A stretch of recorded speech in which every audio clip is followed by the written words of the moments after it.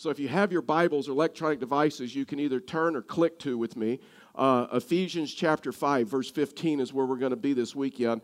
And so we're going to start in verse 18, and we'll back up. Anyway, we'll get there. And so we've been in this series called The First Church. And we've been looking at the first 4 chapters of the book of Acts. And we've been taking the birth of the church, the first church, and we've been taking their principles and beginning to learn how to apply it into our context, into our time. And so over the last several weeks, I took a break last weekend and Pastor Tom preached, but over the last several weeks, we've been talking about the doctrine of the Holy Spirit. And for some of you, this is like new information to you, and this is maybe the first time that you've walked through the doctrine of the Holy Spirit. For some of us, we've encountered the Holy Spirit, or we understand the doctrine of the Holy Spirit, that the Holy Spirit is more than a doctrine. The Holy Spirit is a person, third part of the Trinity. And so this morning, I'm going to talk to you one more time about the Holy Spirit, and then next week, we'll be back into Acts chapter 4 as we journey through that. And so let me just talk to you this morning about the doctrine of the Holy Spirit. And so maybe some of you were raised in a church like I was, to where honestly, when I met Christ and went into the church, we never talked about the Holy Spirit. We never ever talked about the Holy Spirit. I mean, the only time really we talked about the Holy Spirit is like when we're reading in Scripture and we had to mention it, and it's mentioned a lot in the book of Acts. And so, but really and truly, we were clear on God and we were clear on Jesus, but we weren't open to the Holy Spirit because some of it was we were worried about the excesses in Christianity, right? And so my church that I was in at that time kind of reminded me. Remember the song American Pie? In fact, I believe the only kind of music is classic rock. Everything else is junk. And so, anyway, I won't say anything about country and western music because I always get emails because you guys obviously love country and western music. And so someone always sends me an email about country and western music. And so you guys are passionate for that. And so anyway, so remember American Pie? And all of a sudden, Don McLean is singing that song, and all of a sudden he names the 3 men that he admired the most, and so he names every person of the Trinity, and he gets to the end, and he even names like the Holy Ghost, and then so that it would rhyme, he said the Holy Ghost, and he says, and they left on a train to the coast, right?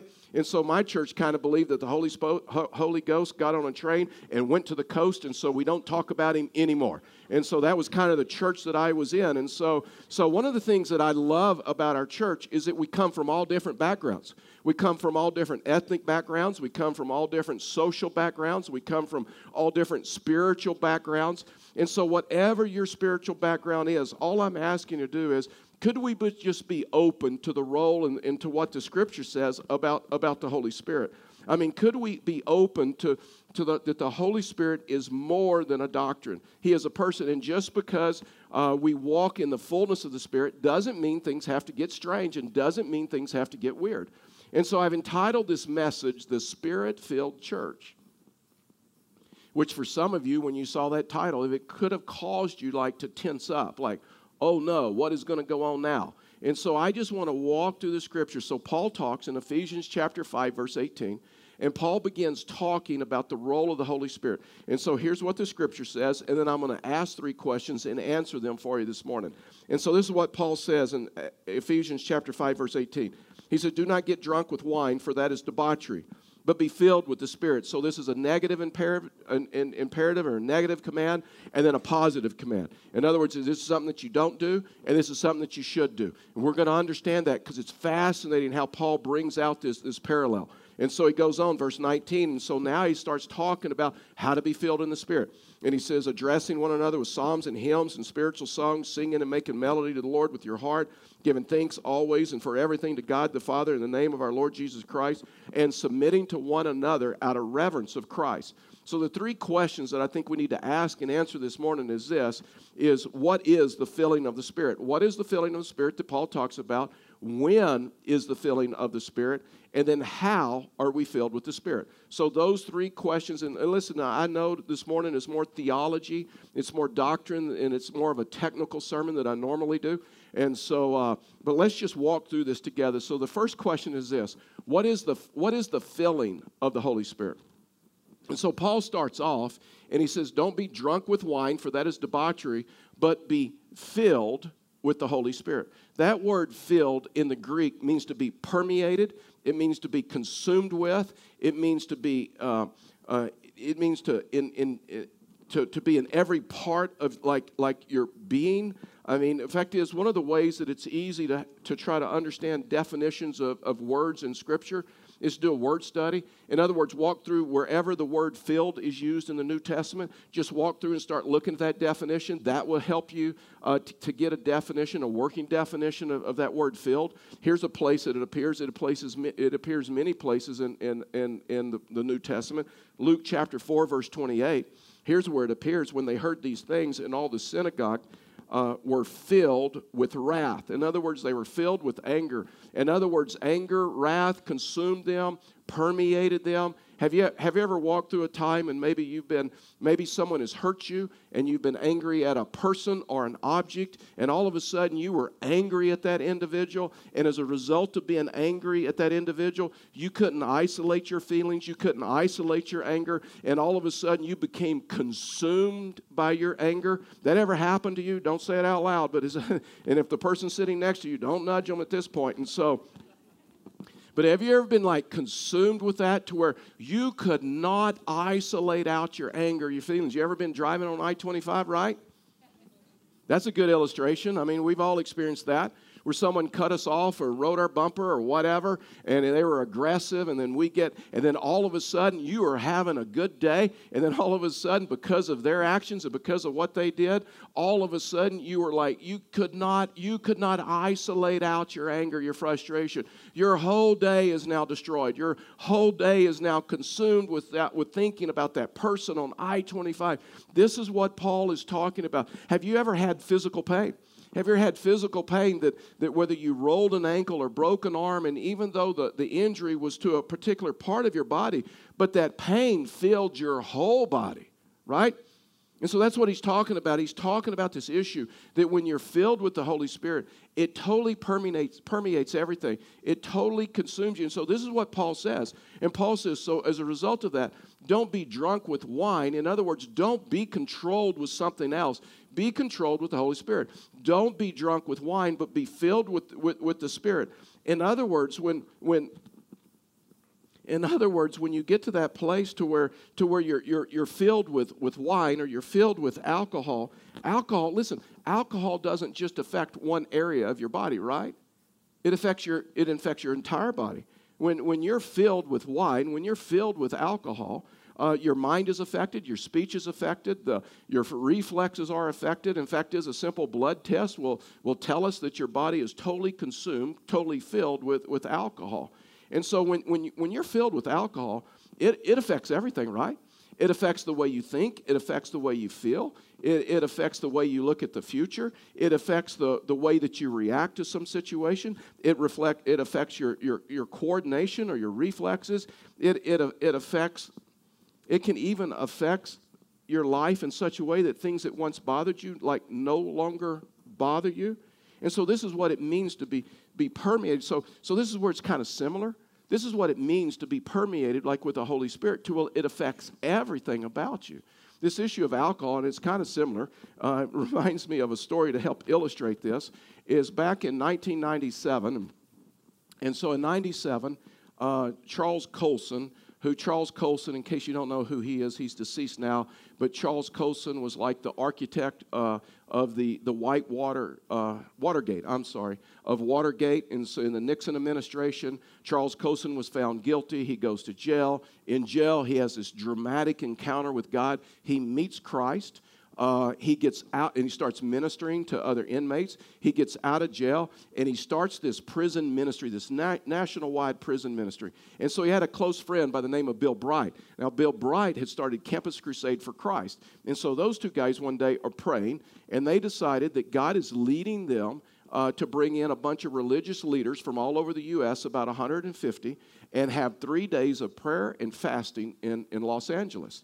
And so for some odd reason, I was on the list. And so I was invited to fly into LAX and to spend 3 days there with 150 religious leaders from across America.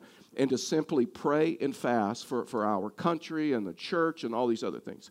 And so I was flying from Denver to LAX, and this is like the dinosaur age of flying, right? It was pre 9/11. The rules in flying were totally different than they are today. If you flew during those times, you know that. And so we were flying to LAX, and so we're getting to LAX, and I'm telling you, we were fighting thunderstorm after thunderstorm. It was one of the roughest flights that I'd ever been on. I mean, I literally thought, we are going to die up here.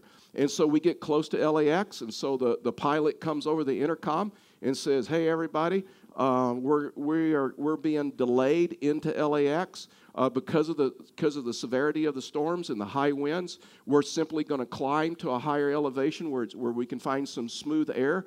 We're going to circle LAX for about an hour because that's only the fuel I have. I have fuel for only about an hour and a half, and so we're going to circle LAX for an hour. We're hoping that the storm is going to pass through, and then once it passes through, we're going to land. If it doesn't pass through, we're going to have to land." And so we climbed to where it got smooth air, and then all of a sudden, I don't know why airlines think this was a good idea in those days, but they obviously did. The pilot comes back on and says, "Hey, good news, everybody. We found some smooth air. I'm going to push the button to where, the no seatbelt deal." And so as a result of that, the beverage cart is going to come by, and everybody gets 2 free drinks. Alcohol for everybody. And so they thought that was a good idea in those days. And so all of a sudden, and I'm telling you, I mean, people are afraid at this point. Even the men are crying. I mean, men are crying, women are crying. There is deep fear. Everybody thinks they're going to die. And all of a sudden, they send this beverage cart down, and it's like 2 drinks for everybody. And all of a sudden, within 30 minutes, the whole mood of that plane changed. They were once afraid of dying. They are no longer afraid of crashing. I mean, they are singing. They are telling jokes. I mean, it is hilarious. And so I'm just watching this thing. And fact is, the guy sitting next to me, when he saw that I passed on my 2 drinks, because I'm a pastor, and so when he saw that I passed, he says, "Hey," asked the stewardess, "can I have his?" She says, "Absolutely." So now he has like a pile of liquor. And so, I mean, everything's beginning to change in the plane. I mean, they're no longer, the things that once bothered them no longer bother them. I mean, it like permeated the whole plane. The mood in the plane changed until about after an hour, the pilot comes back on and says, "Hey, little bit of bad news, everybody. The storm hasn't passed through. And so we're going to have to make a run for it. It's going to get, buckle up, stewardess, prepare for landing and get in your jump seats. And so we're going to land, that type of deal." And the mood in the plane kind of got tense at that moment, right? And so all of a sudden, my buddy sitting next to me that I gave all the liquor to, he turned to me because he knew what I did for a living. He says, "You're a pastor, right?" And I go, "Yeah." He says, "Well, get up and do whatever pastors do. Could you just do something? Just get up and do whatever pastors do." So I got up and took up an offering. And so that part's a joke. Everything else happened. But that part I just made up. But you know what happened in the plane? All of a sudden, see, this is some of the similarities that Paul is relating to. Paul is relating, and there's some differences, and we'll talk about that. But Paul is relating a similarity to this. He says, when you are filled with the Spirit, all of a sudden, it permeates every area of your life. It changes everything about you. The things that once bothered you no longer bother you. Why? Because you have confidence in God. The things that once gave you fear no longer give you fear. Why? Because of your confidence, because the Holy Spirit has like permeated every part of your being, every area of your life, to where all of a sudden, he also talks about this issue of boldness, to where all of a sudden that you have, fact is, you see this, right? Acts chapter 2. Simon Peter, weeks before Pentecost, like denies Christ to like this girl around a campfire. And then Pentecost comes, and the coming of the Holy Spirit comes. And then all of a sudden now you see Simon Peter with what? Boldness. I mean, this man is bold, and so he stands up and he gives the message at Pentecost, and he's like, I mean, it is in your face. It is not seeker-sensitive preaching at all. He says, Jesus, the one you crucified, the one you put on the cross, and just repent and be baptized. You see this issue of boldness all the way through Acts. Acts chapter 4, you find the apostles were brought into like the Sanhedrin, that was like the the Supreme Court of their day, and they're going to be beaten and flogged for speaking the name of Jesus. And you know what you find? You find boldness. I mean, boldness. They had this unbelievable, towards the end of Acts chapter 4, you see where this local church, the Jerusalem church, became so filled with the Spirit that they became bold and they began preaching the message even more with more boldness. Acts chapter 4, verse 13, we'll just read that. He says, now when they saw the boldness of Peter and John and perceived that they were educated, common men, they were astonished, they were shocked, and they recognized that they had been with Jesus. In other words, it's this issue to where normal people were so filled with the Spirit of God that they were like bold, to where people around them could understand there is something different about this individual. There is something different about this man. There's something different about this woman. There's something different about the way that they carry out their life, the way that they make decisions. There is just something different about them. Can I just ask you a question? Has anyone ever been shocked by your boldness?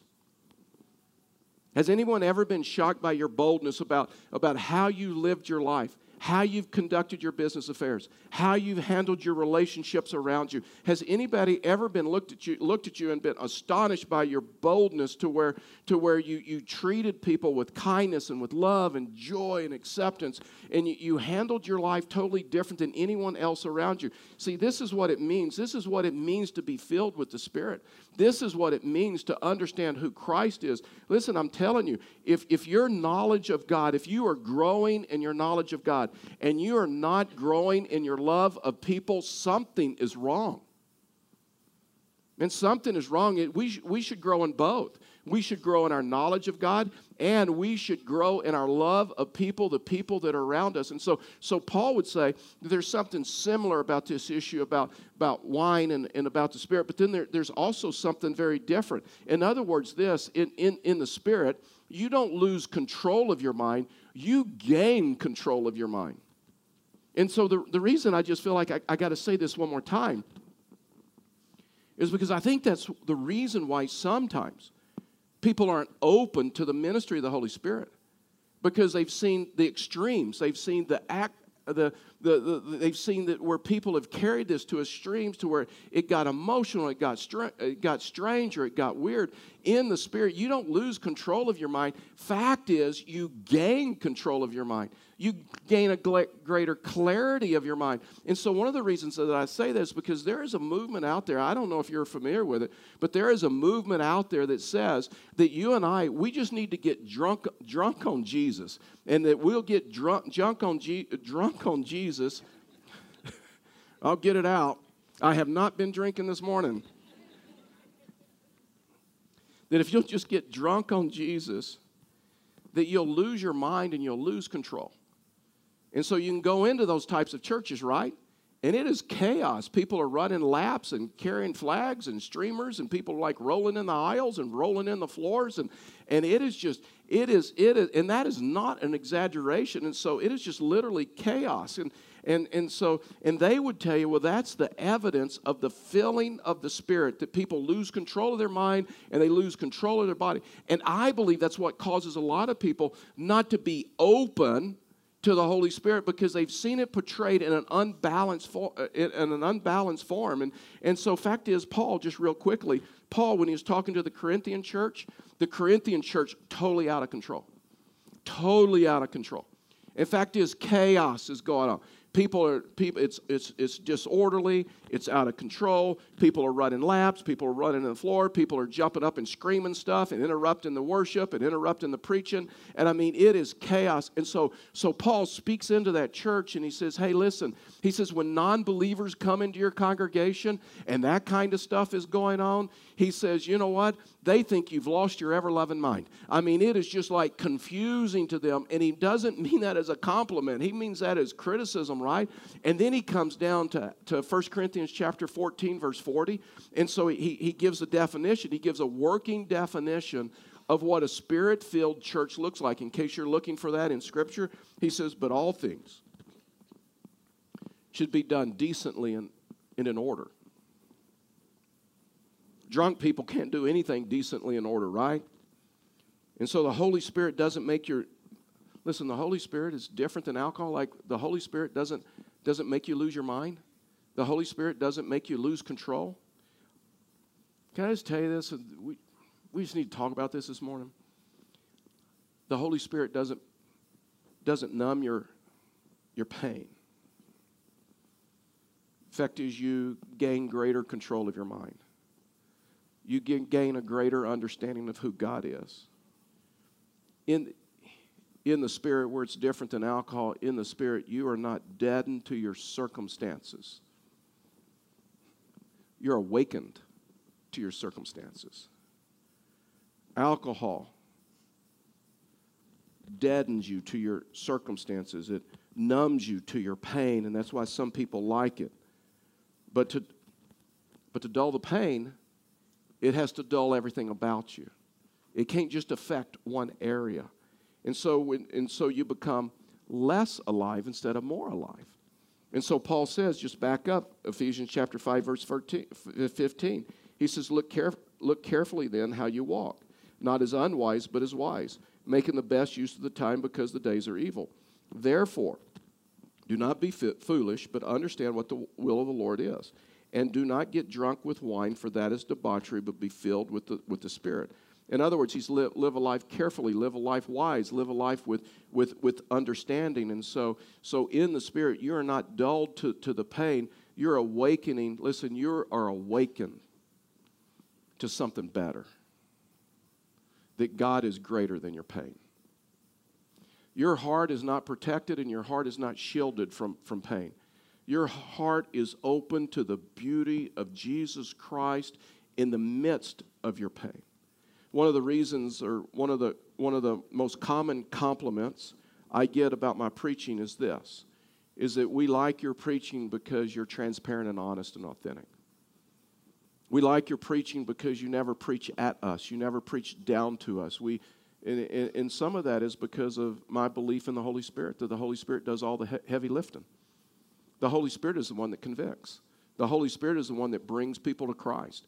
The Holy Spirit is the one that leads and guides people. And so as a result of that, it is not my job to try to guilt you into something, to try to talk down to you. Because have you ever been in those sermons or those services to where it seems like the preacher is like up here and you're like some dirty, rotten sinner and you'll never achieve that? And so here's what I believe. I don't preach at you. I preach with you. We're in this together. And so when I preach, you know what I'm doing? I am preaching to us. And I'm one of the us's, if that's a word. I'm from Texas. We make up words all the time. And so I'm one of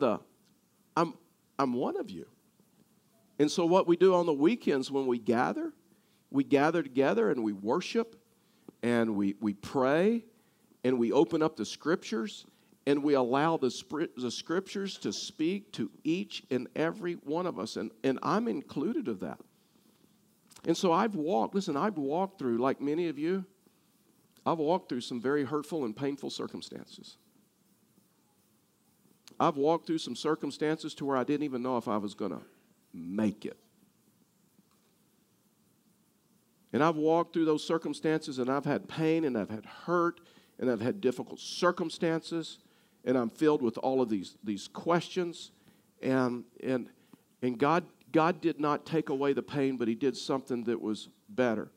He showed me the attributes of God in the midst of my pain. He showed me the attributes of God or the beauty of Christ that meets you in the midst of your pain. And I've talked to you about this when you understand the fullness of the Spirit is when the Spirit makes the attributes of God come alive to you. To where you understand that the attributes of God, that God is bigger than your pain. God is bigger than your circumstances. God is bigger than your hurt.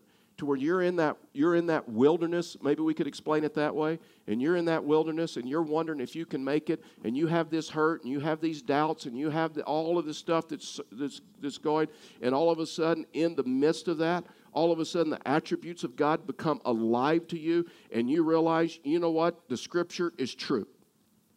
Even though I walk through the valley of the shadow of death, I will fear no evil. Why? Because God is with me. in the midst of my pain, to where you realize the Scripture is true, that He will never leave you. He will never forsake you. To where you go through those times and you maybe doubt some things about your life, and His Spirit bears witness with your spirit, and you realize that I am totally and completely forgiven. I am deeply loved by Him. I am perfect and I'm complete and I'm lacking nothing. See, listen, I'm telling you, it is a beautiful thing, because sometimes He does take away the pain. And sometimes He does take away the circumstances. But other times He makes the attributes of God become alive to you, to where you realize for the very first time that God is greater than your hurt and God is greater than your pain. It's where you learn that God may not always live up to your expectations, but He will always live up to His Word. He will always live up to His Word. He always will live up to what He says in Scripture. And so you understand these things, that the goodness of God, goodness and mercy will follow me all the days of my life. And there is something greater sometimes than the taking away of the pain and the circumstances. The second question is this, is when are we filled with the Spirit? I mean, when does this happen? So if we have the Holy Spirit, then when are we filled? And listen, and you know, depending on your background, there's a little bit of differences in this. We'll try to help you understand just what the Scripture says. Paul, again, in Ephesians chapter 5, verse 18 says, "And do not get drunk with wine, for that is debauchery, but be filled with the Spirit." So what Paul begins to tell us, there is only one baptism, but repeated fillings. In other words, be filled is like this present imperative, which means continual. Fact is, if you read that correctly in the Greek, if you'd put that verse back up there, the verse says,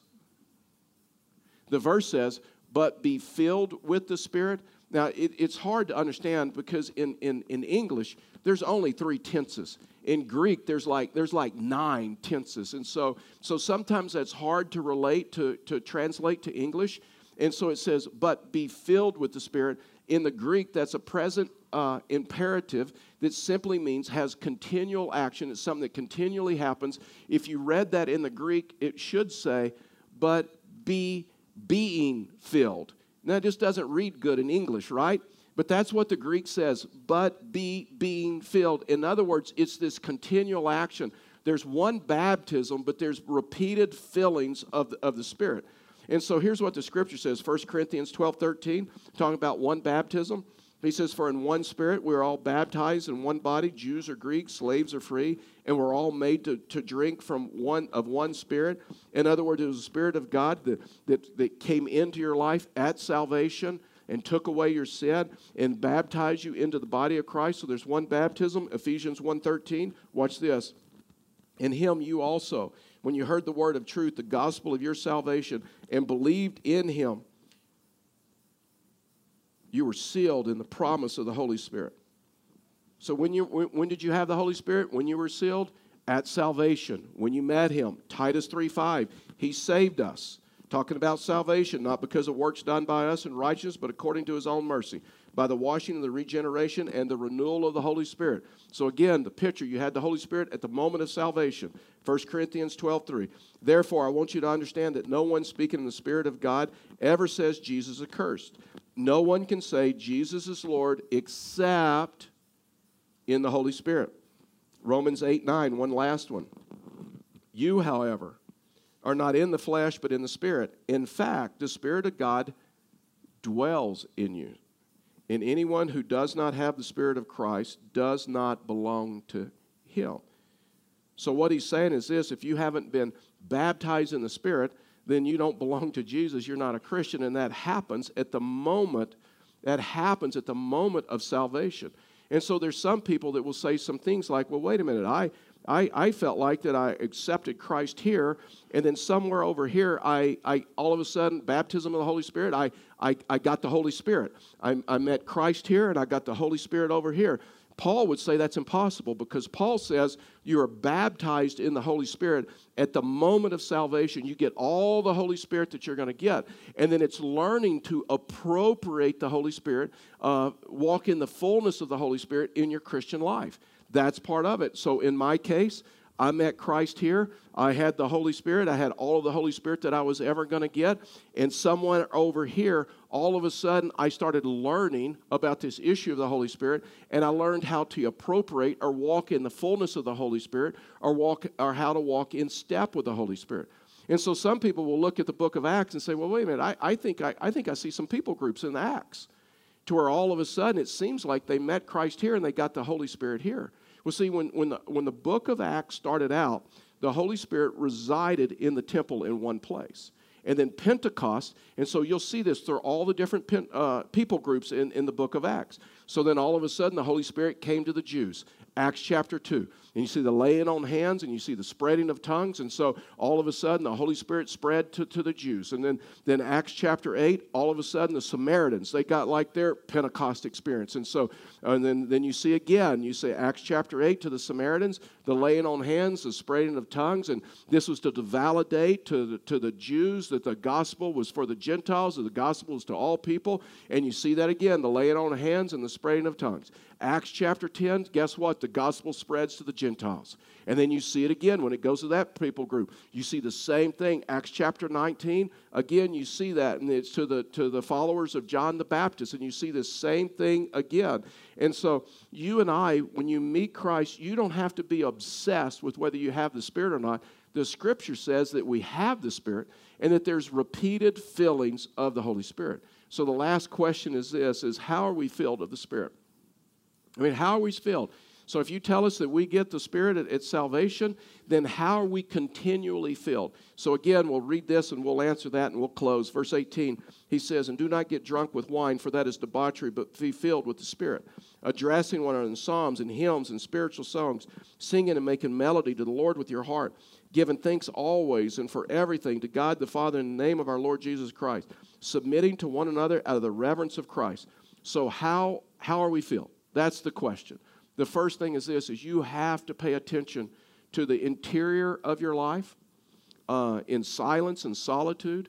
You have to pay attention to the interior of your life. That's why life journaling, that's why reading Scripture is so important, that God still speaks today. God is a speaking God, and God still speaks today. And primarily the way that God speaks to us is what? Is through His Word. And so that's why it's so important a filling of the Spirit comes when we begin reading His Word. I don't know if you life journal with us. We life journal through the entire Bible every year. We read through the New Testament twice, the Old Testament once, and all it is just opening up Scripture and allowing God to speak to us directly from His Word. A couple of weeks ago, I think it was, or a week ago, we were life journaling through the book of Galatians. And Galatians talks a lot about the flesh versus the Spirit, and he's talking about the Spirit. And then all of a sudden, you come to this verse where Paul said, it doesn't matter whether you're circumcised or uncircumcised. What matters is if you're being transformed. And so Paul's making this distinction, and he said, it doesn't matter if you're religious or not. What matters is, are you being transformed? Are you being transformed? In other words, Spirit-filled people, the indication of that is when love, joy, peace, patience, kindness, gentleness, self-control, all of those things are evident in your life and coming out of your life. And to where you understand that this is the issue about being transformed. And so one of the things that we do is we spend time with Him privately. We spend time with Him daily, because the Spirit cannot make the attributes of God become alive to you in your pain if you don't know what the attributes of God are. Something else that you have to be willing to step into Christian community. You have to be willing to step into Christian community, and that's why corporate worship, what we did this morning, is just so important. We worship not because of what we feel. We worship God because of what we know. That's why worship is so important when we go through difficult times and we go through those desert experiences. And so the enemy of being filled with the Spirit is sometimes being filled with self, to where we make life all about ourselves, and to where we come to the place of what Jesus would talk about in the Sermon on the Mount, about this issue of spiritual bankruptcy, to where we understand that, Lord, I just need you. Lord, I cannot be the husband or the dad that I'm called to be without your Spirit, without you. And so, Lord, it is not about me. It is about me learning to serve my family and serve those around me. And so, Lord, I cannot be the husband. I cannot be the worker. I cannot be the father. I cannot be the wife. I cannot be the friend without you. Lord, it is not about my gifts and my abilities. Lord, I cannot be the pastor you've called me to be without you. They don't need to hear from me. They need to hear from you. Because when they hear from you, that's what changes everything. And so as a result of that, Lord, I'm going to be totally dependent on you.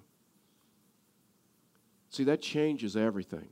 When we approach the Scriptures in our quiet time, whatever you want to call that, in silence and solitude, and when we come to the Scriptures in desperation and say, God, I need you to speak to me. I got this problem. I got this situation. I'm walking through this relationship. I don't know how to handle it.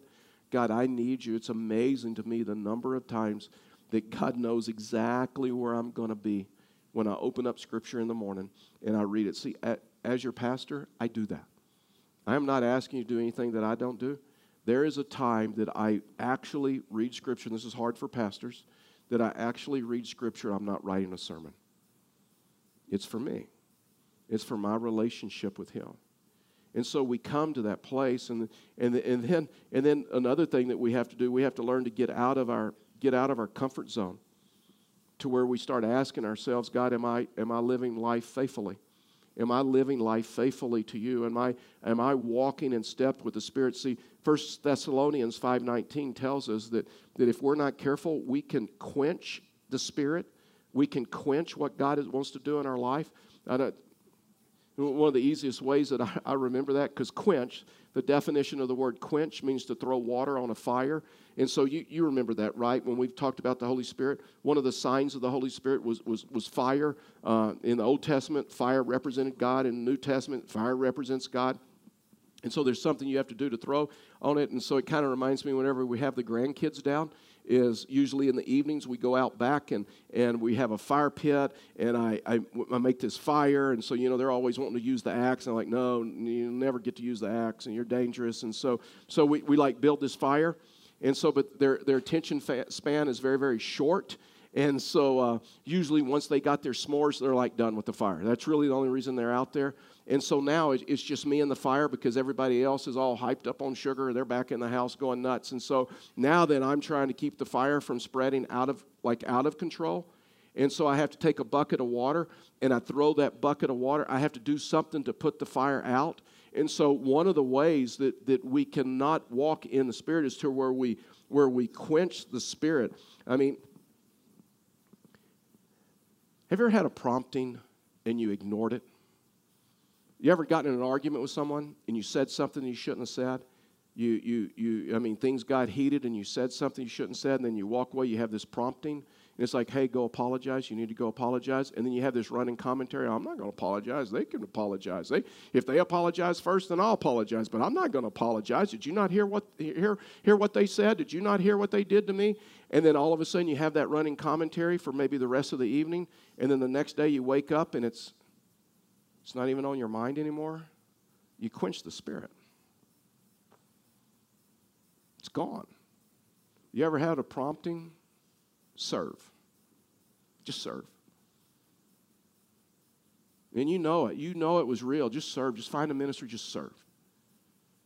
And all of a sudden, you have this running commentary and say, no, I'll pray about it. Listen, more quenching of the Holy Spirit has come because someone says I have to pray about it first. There's some things you just don't have to pray about, right? And so you have that prompting, and then serve. And then you don't do it. It just throws water on it. In other words, what the Scripture says is the Holy Spirit wants to lead you and guide you.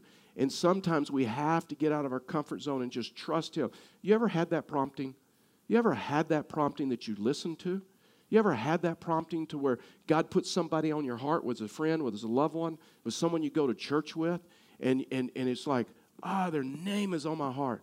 And you send them a text message, and I'm praying for you. You call them, and they answer back and say, I cannot believe you just called me. Nobody knows what I'm going through. That is a prompting and the more you respond to that, the clearer God's voice becomes to you, to where you understand Him. There may be some of you in this room, and you say, well, I mean, you don't understand. You don't understand all that I've done. Through my entire life, I've been quenching the Spirit, and I don't even know that I'm a Christian. Listen, let me tell you something this morning. Man, God loves you, and God is a forgiving God. And God wants you to come to the place where you can just accept Him and start walking with Him. Would you bow your heads with me and close your eyes?